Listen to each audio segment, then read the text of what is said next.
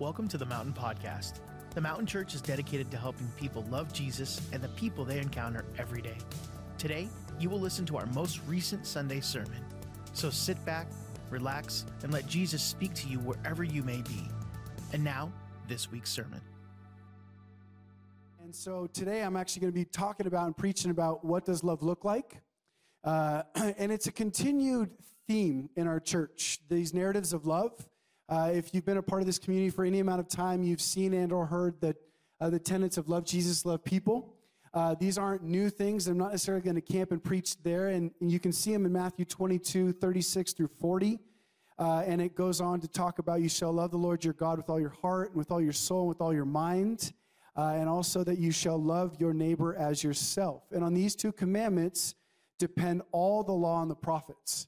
So foundationally in this community and in our Christian walk, you've got a lot of things coming your way, a lot of input, especially now. There's a lot of input on what our lives should look like, sound like, whether it be political input, whether it be psychological input or therapy input, whether it be athletic input. There's a lot of input to our lives on how our attitude should be, on what our mindset should be, on what our spirit should be. There's a lot of input into your life, including vocational ones, employers and or corporations telling you how you should act, feel, live, breathe, function, when to rest, not rest, all those things. So there's a lot of input, so it can be incredibly, incredibly complex if you look at all the input of your life and you're trying to sort it through. So I want to introduce this very simple, it's going to feel narrow, but it's a very simple doorway, that all things in our life should be yielded to this banner of love. So whether it be in terms of psychology, whether it be gift measurements, temperament measurements, love language measurements, whether it be workplace things, all of these things should fit under the banner of love. The Bible says God is love, and so we understand love not to be the notion of, Valentine's Day romantic sentimentalism, but we understand love to be something much more profound than romantic notions. And the love we're talking about is the love of God and the love that is supposed to be coming through us for ourselves. First, love your neighbor as yourself, and for others. And so in this complex life, right, we have a lot of things coming our way. You talk about psychology terms like boundaries or codependency. And then as I was researching it, there's the counter-dependency. And I want to actually just take a moment to focus on these two things because we're going to be talking about what love looks like, but we're going to try and come from and connect our minds and our spirits to all of the things that we are experiencing in our personal walk that aren't biblical or aren't spiritual. And you really got to ask yourself, the things that you're trying to establish in idea in your life, are they of God? And so there's your interpretation that's extremely important. There's what the author is trying to say. And there's a lot of attempts from a lot of people to author our life. But the verse McKenna read so well and so accurately, which is that God is the author and the shaper of our faith. So there's this authorship of God that we subscribe to. And it is exclusive, or it is singular, or it is supposed to be the dominating kingship of our life. So when you're talking about anything else coming in, whether it be a psychology idea or a business idea, you've got to bring it into submission to God. And this is one of those interesting things. It's like, okay, can anybody teach me that isn't a Christian or that isn't a preacher or a teacher of the word? Are there business principles I can learn? Are there psychological principles or therapy ones? Yes. And how to do it, we're going to talk about today. So if you take a look at codependency and counterdependency, which are essentially the two extremes of this thing, I'm going to read you a couple things, the definition first, and then I'm going to get to where we're at in Scripture on this, which will be in Galatians 5. And so you can see codependency is a psychological condition or relationship in which a person is manifesting low self-esteem and a strong desire for approval and has an unhealthy attachment to another, often controlling or manipulative person. So you might not, like if I asked for a census on this and I did a little bit of a survey, you might not want to raise your hand for this, and I won't ask for it, but you might observe codependent patterns in your life. And you might see those and you might recognize those. They are important to recognize. If you have a fear of rejection and you have a need for others' approval, this is something that God wants to focus on with you. Because anything that determines your behavior or shape that isn't yielded to God is a problem in your becoming like God. Okay, so there's God who's supposed to be the author of our life in totality, from 0 to 100%. And anything that authors you or I, not in the image of God, that becomes a place of bondage and a problematic place in relationship with God. So there's God and you, and he's shaping your life. Can others help on that process? Can others contribute to it? Absolutely. The question to ask, is it in alignment with God? Alignment being, is it yielded to? Is it in line with? Is it geographically underneath the banner of heaven and the banner of God? So I've had people teach me things that wasn't necessarily directly a scripture, but it was scriptural in its essence. Does this make sense? So the wisdom, the clarity, the business skill sets and professions, you can see business things, methodologies that are manipulative, that are abusive, but that can actually work in business. And so those would be the things you would actually reject if you want to have a good relationship with God. And you would actually adopt the principles of business that, yes, are successful, but are also in the character of God. You guys tracking with me? Okay, great. So then you decline deception, even if it's convenient to a sale, because it's not in the character of God. So in all of these principles, no matter what mountain of influence, business, entertainment, arts, or whatever you may be in, you've got to ask yourself the question, is what you are learning and becoming of God? You guys with that? You guys into this? A little happy dance there. Okay, so if we're going back to codependency, why are we talking about this? And I actually wanted to give 10 signs you might be codependent. These things kind of help for me. So I found this, and I looked it up, and I thought it was really interesting. Number one is you fear rocking the boat and fear upsetting others. So this is 10 signs you might be codependent. Number two is you have a hard time thinking about your needs in a relationship. Number three is your days are full of worrying about others. Number four is you tend to obsess about pleasing others or having others be pleased with you. Number five is you easily lose yourself in other people's plights, dramas, needs, problems, or needs. Is anybody feeling like this is their autobiography? So what's interesting is that, what's funny is that this is absolutely not describing me. But I will read to you counterdependency, and then my wife might smile. So counterdependence is the extreme opposite of dependence. It refers to the fear of depending on other people. If you are counterdependent, you will go to great lengths to avoid asking for help. You may have a great fear of feeling or appearing to feel in need. Counterdependency looks like, one, you has a strong need to be right, even at the cost of the relationship. Another sign of it could be extremely self-reliant and avoids needing. I like reading these things because people start laughing when they're like, extremely self-reliant, avoids needing others. Difficulty feeling and being close with others. Avoids own feelings and has difficulty connecting to others' feelings. Expects perfection in others and self, which often leads to the shame or reason to withdraw from others. Fears being controlled, influenced by others. The consequences of trusting and loving others. Isn't this exciting to read? Okay, so why are we going there? Well, because in this request to have you love people, you can, based on your history and upbringing, think that loving someone is to enter into a codependent relationship. You think it means that you never pay attention to your own needs and self-care, and that you never actually focus on your health, you never actually focus on your needs. And so based on your personality or upbringing, you may actually think that when I ask you to love somebody, it means that you actually allow yourself to be abused by someone else. See, I don't know what your history or what your personality says love looks like, but I do know that even your perspective of love needs to come unto a submission of God. So love looks like something indeed in God, right? And it may not look like your behavior, but it may not look like you giving more or sacrificing more. But actually what it may look like for you is that having a greater understanding of love in your life means that you learn to care for yourself more. And this is the interesting thing about how the pendulum can swing from one side to the next side based on our experiences.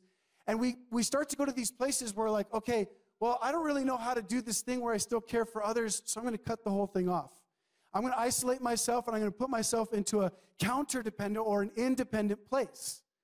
And this oftentimes will come from an exposure of hurt in community or relationship. People often swing from one place of being highly connected, highly immersed in community. They experience a tremendous amount of pain in those relationships or community, and then they cut all connections off, and they isolate themselves to the chamber of nobody else around. And so this can swing you from being codependent to being incredibly counter-dependent. And in all of these things, love looks like something. It doesn't look like being independent, and it doesn't look like being codependent. So when you look at the relationship with Jesus, we've got to ask ourselves, what does love look like? And who is defining that love expression in my life? Is it psychology? Is it therapy? Is it my vocation or my job or my workplace?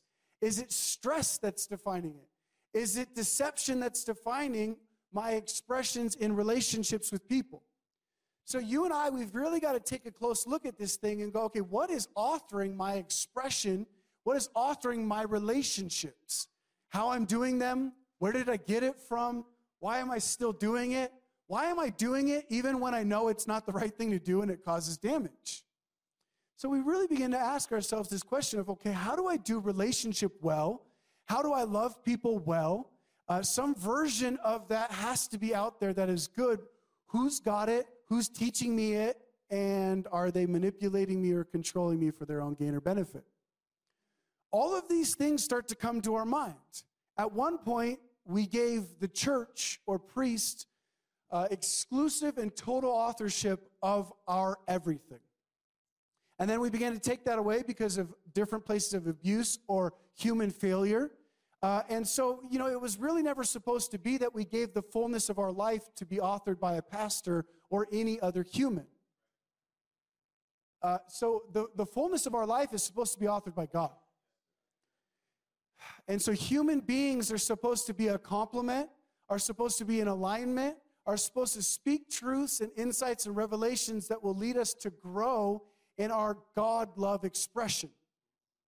Okay, so let's get into the word on this thing so we can really see what this looks like, because it can get complicated. And you can say to yourself, like, gee whiz, I'm codependent. I don't want to be codependent. Or gee whiz, I'm counter-dependent. I'm super independent guy, and I don't want to be independent like that. I could see it cuts me off from connections and love and all these things. And so you can start to try and aim to be better by not being what you are that's already broken. But Proverbs says it real well, where there is no vision, the people perish. So you and I don't become like God by trying not to be sin. So we don't become whole by trying not to be partial. We don't become healed by trying not to be broken. So our effort is actually not driven by sin, not driven by the devil. It's actually driven by the face of God, the image of God, which we're being transformed into. So we're propelled by life. We're propelled by it. So for a small example, if you have no peace in your life, you're not going to get peace by trying not to be anxious. You guys tracking with me right now? So you pursue the peace of God because that's the image of God that you are trying to have be in your life and become who you are. And so you'll become aware of the vices, the bondage, and the sin in your life. And so you'll be like, oh, I have no peace because I fear rejection.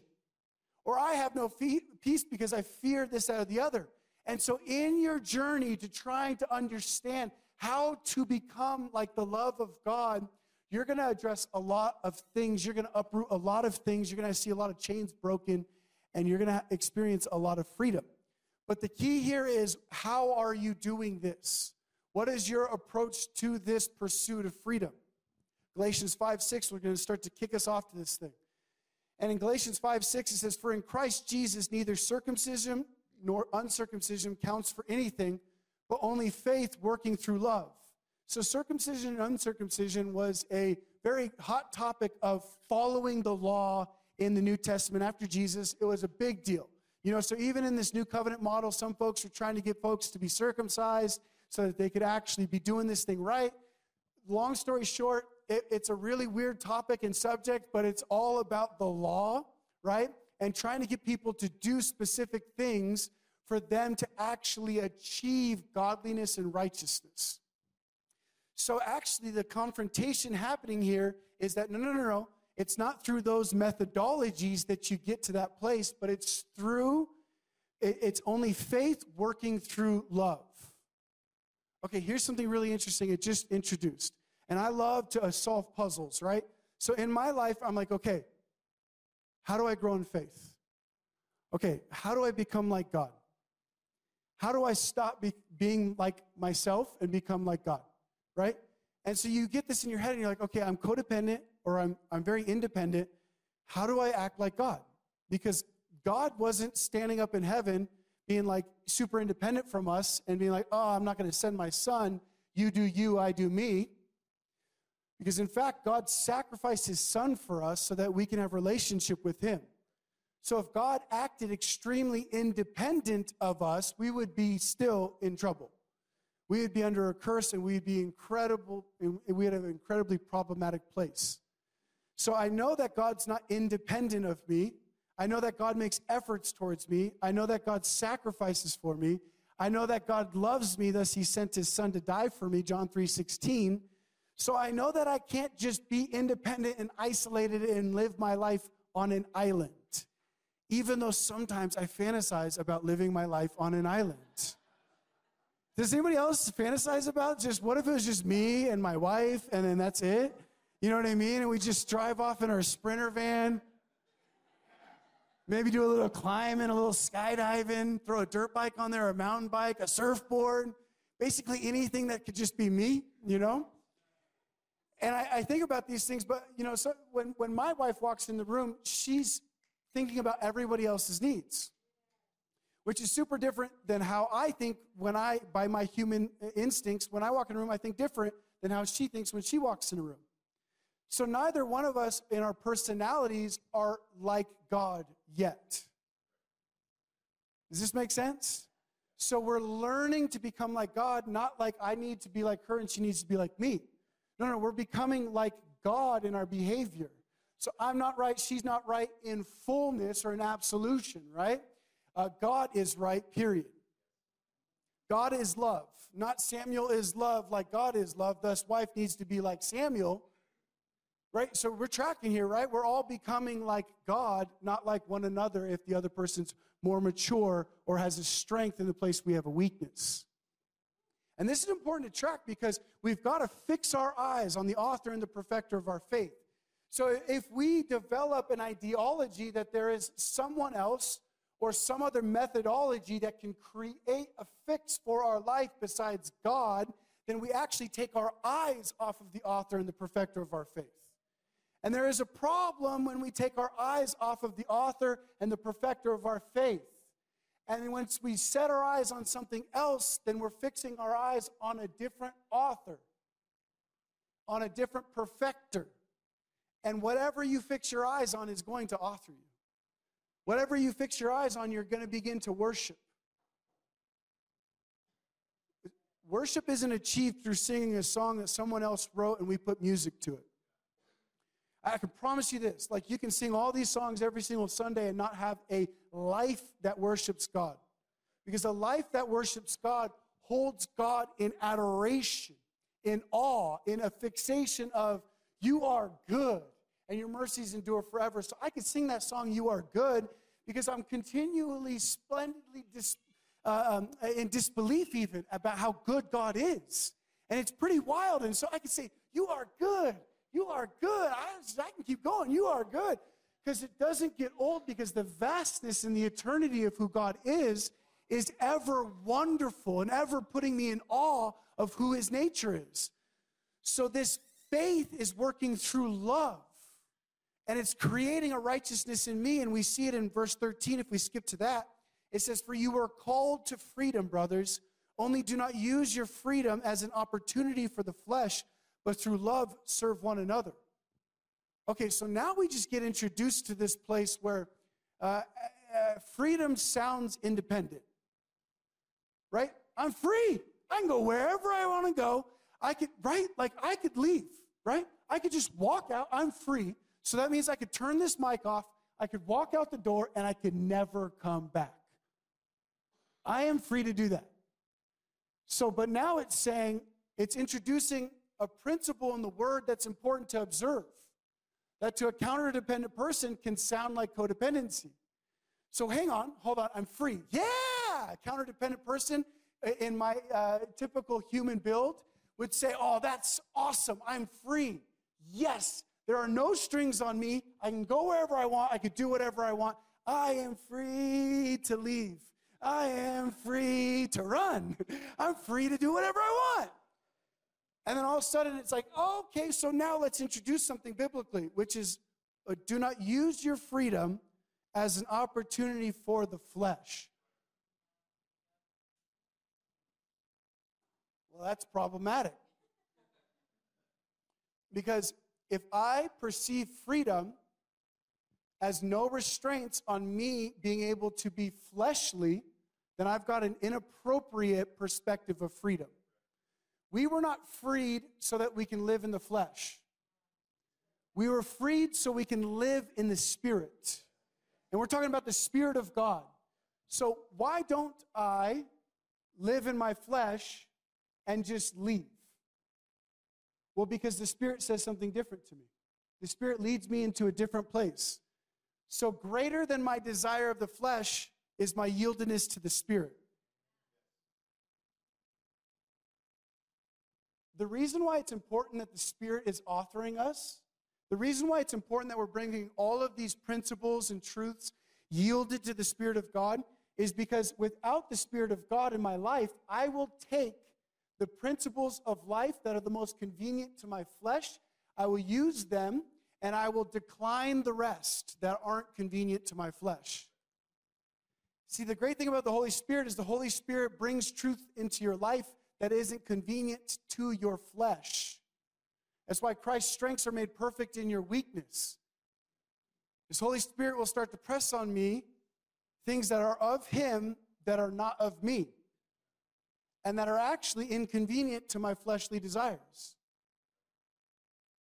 It's super inconvenient at times when the Holy Spirit leads me to be a good husband in ways that aren't fleshly convenient to me. Like there's things that my wife wants me to do sometimes, which my flesh has zero interest. Zero. And in fact, it makes me mad. It makes me mad. I'm like, hey, I do me and you guys do you, right? Like that's how this goes, right? And so my flesh is like irritated. I'm like, oh, geez, come on now. Come on now. I'm like doing me right. I'm taking care of all these things. You know, I'm over here like independently crushing. And my flesh, I'm being vulnerable on this thing on purpose. Like my flesh is like, and then I'm just like, okay, breathe. Okay, Holy Spirit, like I see it. I recognize it. I see it. I recognize that my flesh is actually trying to lead me to be a worse father. And my flesh is leading me to be self-fulfilled, but not others filling. So I'm doing a good job with me. I'm doing a great job with me, a phenomenal job with me. But I can neglect the needs of others if I'm not being led by the Holy Spirit. Now, you might fall on the other end of this spectrum. You might be like, I'm doing great for everyone, and you haven't looked at yourself in like 6 months. Your arm's like hanging off. Your ankle's broken, and you forgot because there was someone hungry, someone naked to clothe. There was a need somewhere, and then you couldn't even rest because of the idea that a need was out there that wasn't being met. There was an unsolved problem for somebody else, and you're like, oh, I don't have time for me. I haven't even figured this thing out for everyone else. The world is broken. Everyone's dying, going to hell. My broken ankle will figure itself off. Just cut the thing off. We'll figure it out. We'll just gimp along and help other people out. So you might fall on the other end of this thing. Your humanity might lead you to be weak and vulnerable, and your flesh might actually disallow you to loving yourself well. to either one of us, falling on either one of these spectrums of extremity. We must decline the flesh path and say yes to the Holy Spirit, which actually fulfills the fullness of Heavenly Father's behavior in our life. Without the Spirit of God leading us, you are only going to be able to express godliness as you are gifted. The gifts and calling of God are irrevocable, which means you get to keep them without a lifestyle of repentance.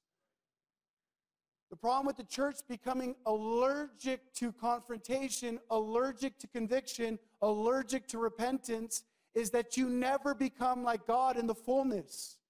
Because there's certain things in your life that you won't become like God in until you've truly found humility and repentance to say, woe is me, I'm a man of unclean lips. Woe is me, I have found sin has dominated me and I am weak. I'm incapable of overcoming it without a leadership of the Holy Spirit in my life. So it says, only do not use your freedom as an opportunity for the flesh, but through love serve one another. Okay, so through love serve one another. So it doesn't say through obligation serve one another. It doesn't say through need serve one another. It says through love. So what should define your efforts of serving others? Love. And so you're going to have some work to do on this. Those of us that are codependent in nature and without the Holy Spirit are very codependent. I can't label you, right? But you can identify these patterns exist without God in your life. And so for those of you that land there, you're going to have to sort through what love means. You're going to have to debunk some myths of love. You're going to be like, oh, wait, so I could actually find rest when not everything's solved for everyone else? Because, see, I thought it was loving to be anxious when other people were hurting. So a lot of times pastors have to learn this thing in emotional maturity, which is that when others around you are going on a roller coaster or their life is going down in flames, that you can still have peace. But sometimes we see it as more loving that when somebody's in chaos, crisis, deep anxiety, and depression, we think it's loving to match those feelings. Oh, you're anxious and depressed? So am I. Because I love you, and so I'm going to be like you. And we're going to do this together. That's not the image of God's love towards us. You see this? So God is love. So if he finds somebody that's rooted in bitterness and hatred, he doesn't go, oh, thus I will also be as you are. God doesn't go, okay, I'm going to forfeit my love expression, my identity as love, and I'm going to take on hatred and bitterness as an expression of love? It's counterintuitive. It doesn't make sense. You can love somebody well and stay in your place of peace while they're in anxiety. In fact, a little tip here, your peace is going to be a much greater help to them in anxiety than if you were to forfeit your peace as a sign, some kind of weird sign of I am now loving you better by taking on your anxiety. Does this make sense? So for those of us that find our place in that kind of spectrum of like I am for everyone else and I neglect self, you've got to repent of some of these ideas that leave you entrenched in bondage to other people's opinions, other people's approval. You've got to repent of these things. They're inside of you. You got to recognize it and go, oh, that's not good. Oh, my goodness. So, okay, so, wow, I am yielded to man. So I am going to reap the fruit of all of that yieldedness.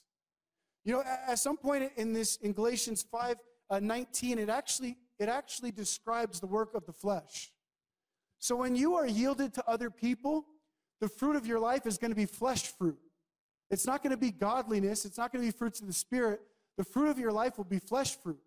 And you might not understand why a fear of rejection or need for other people's approval is destructive to your identity, but I'm going to illustrate it to you right now. The fruit of that life will be these things and or others.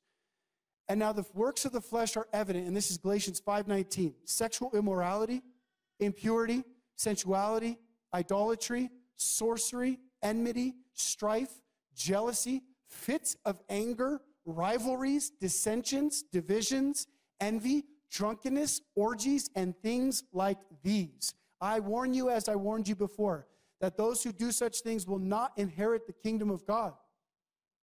And this can sound cutting. This can sound too black and white and very uncomfortable and almost ungracious and unmerciful when it says you won't inherit the kingdom of God. But the reason you can't inherit the kingdom of God is because you're yielded to the kingdom of flesh. You can't inherit something different than what you're yielded to.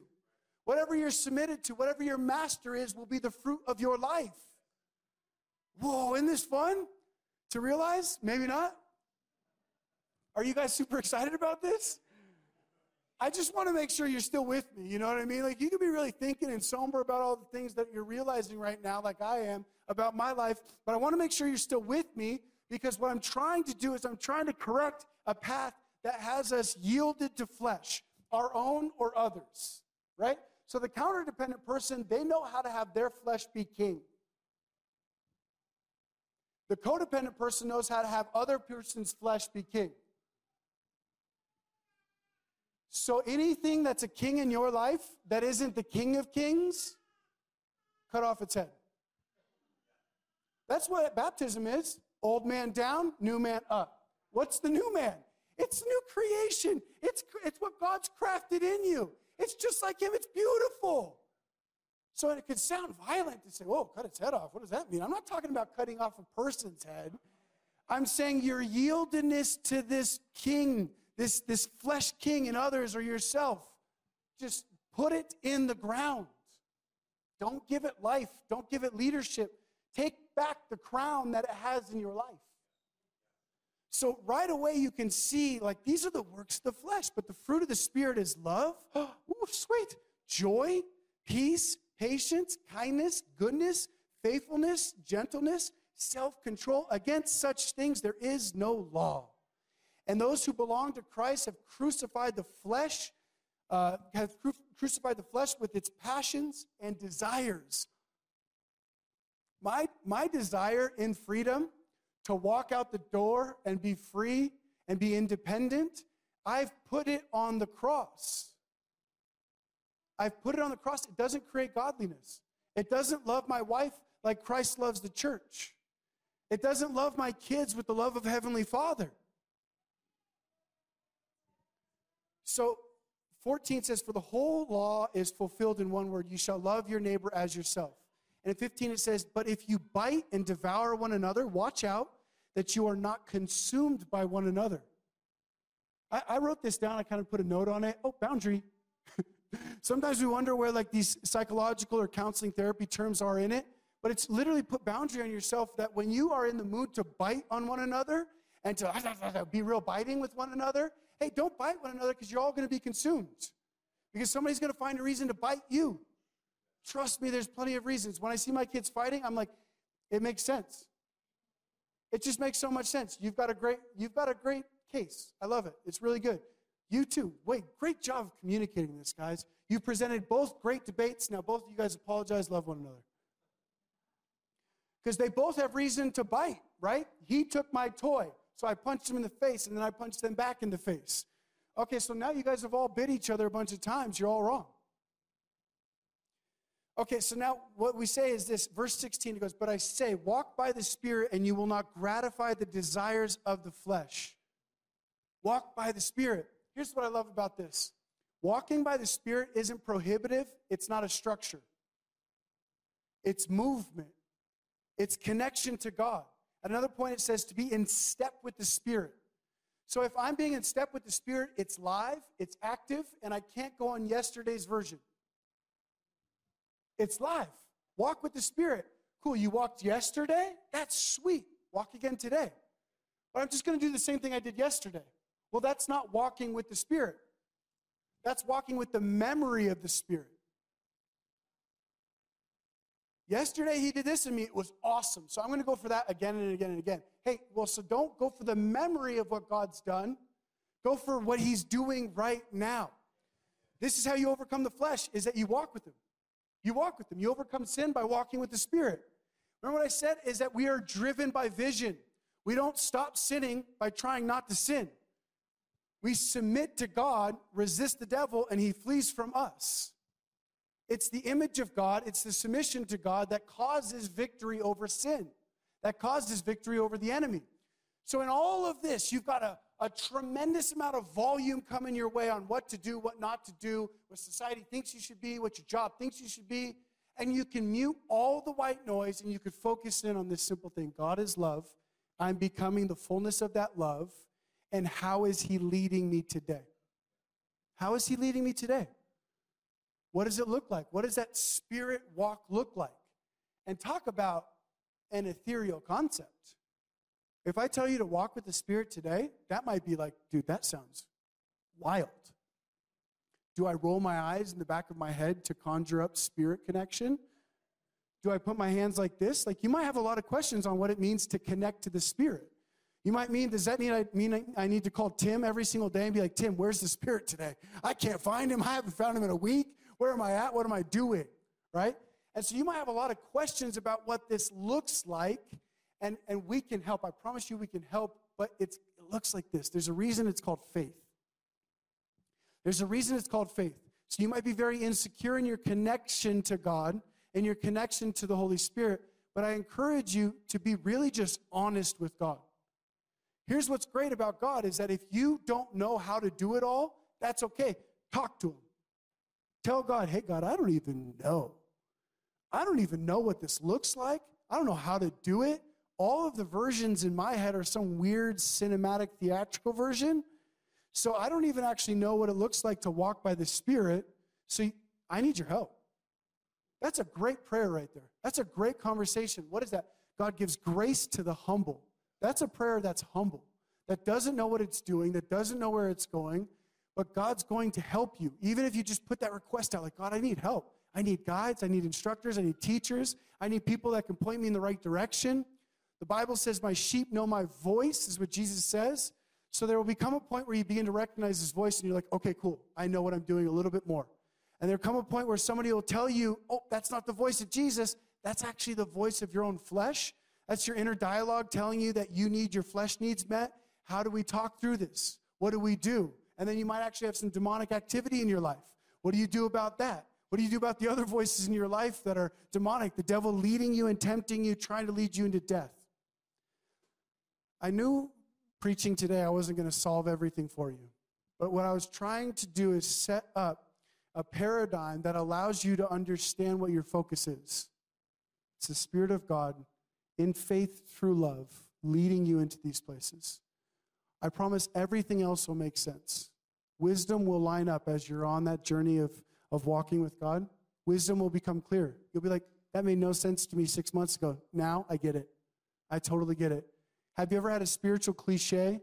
He's so boring and droll and stupid to you, and then 2 years later, you're like, oh, that's what that meant.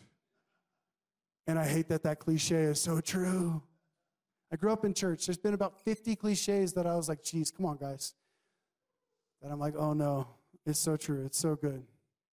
It's so true, and it's so good. Wow, okay, all right. So my encouragement to you today as we finish this time is to say yes to God and no to everything else. You'll figure out with God what it all looks like, how it's all established. He'll author beautiful things in you. He'll introduce the right things. He'll confront and uproot the wrong things. And sometimes it's going to feel like it's completely undoing your identity. And I'll say that's good. That's good.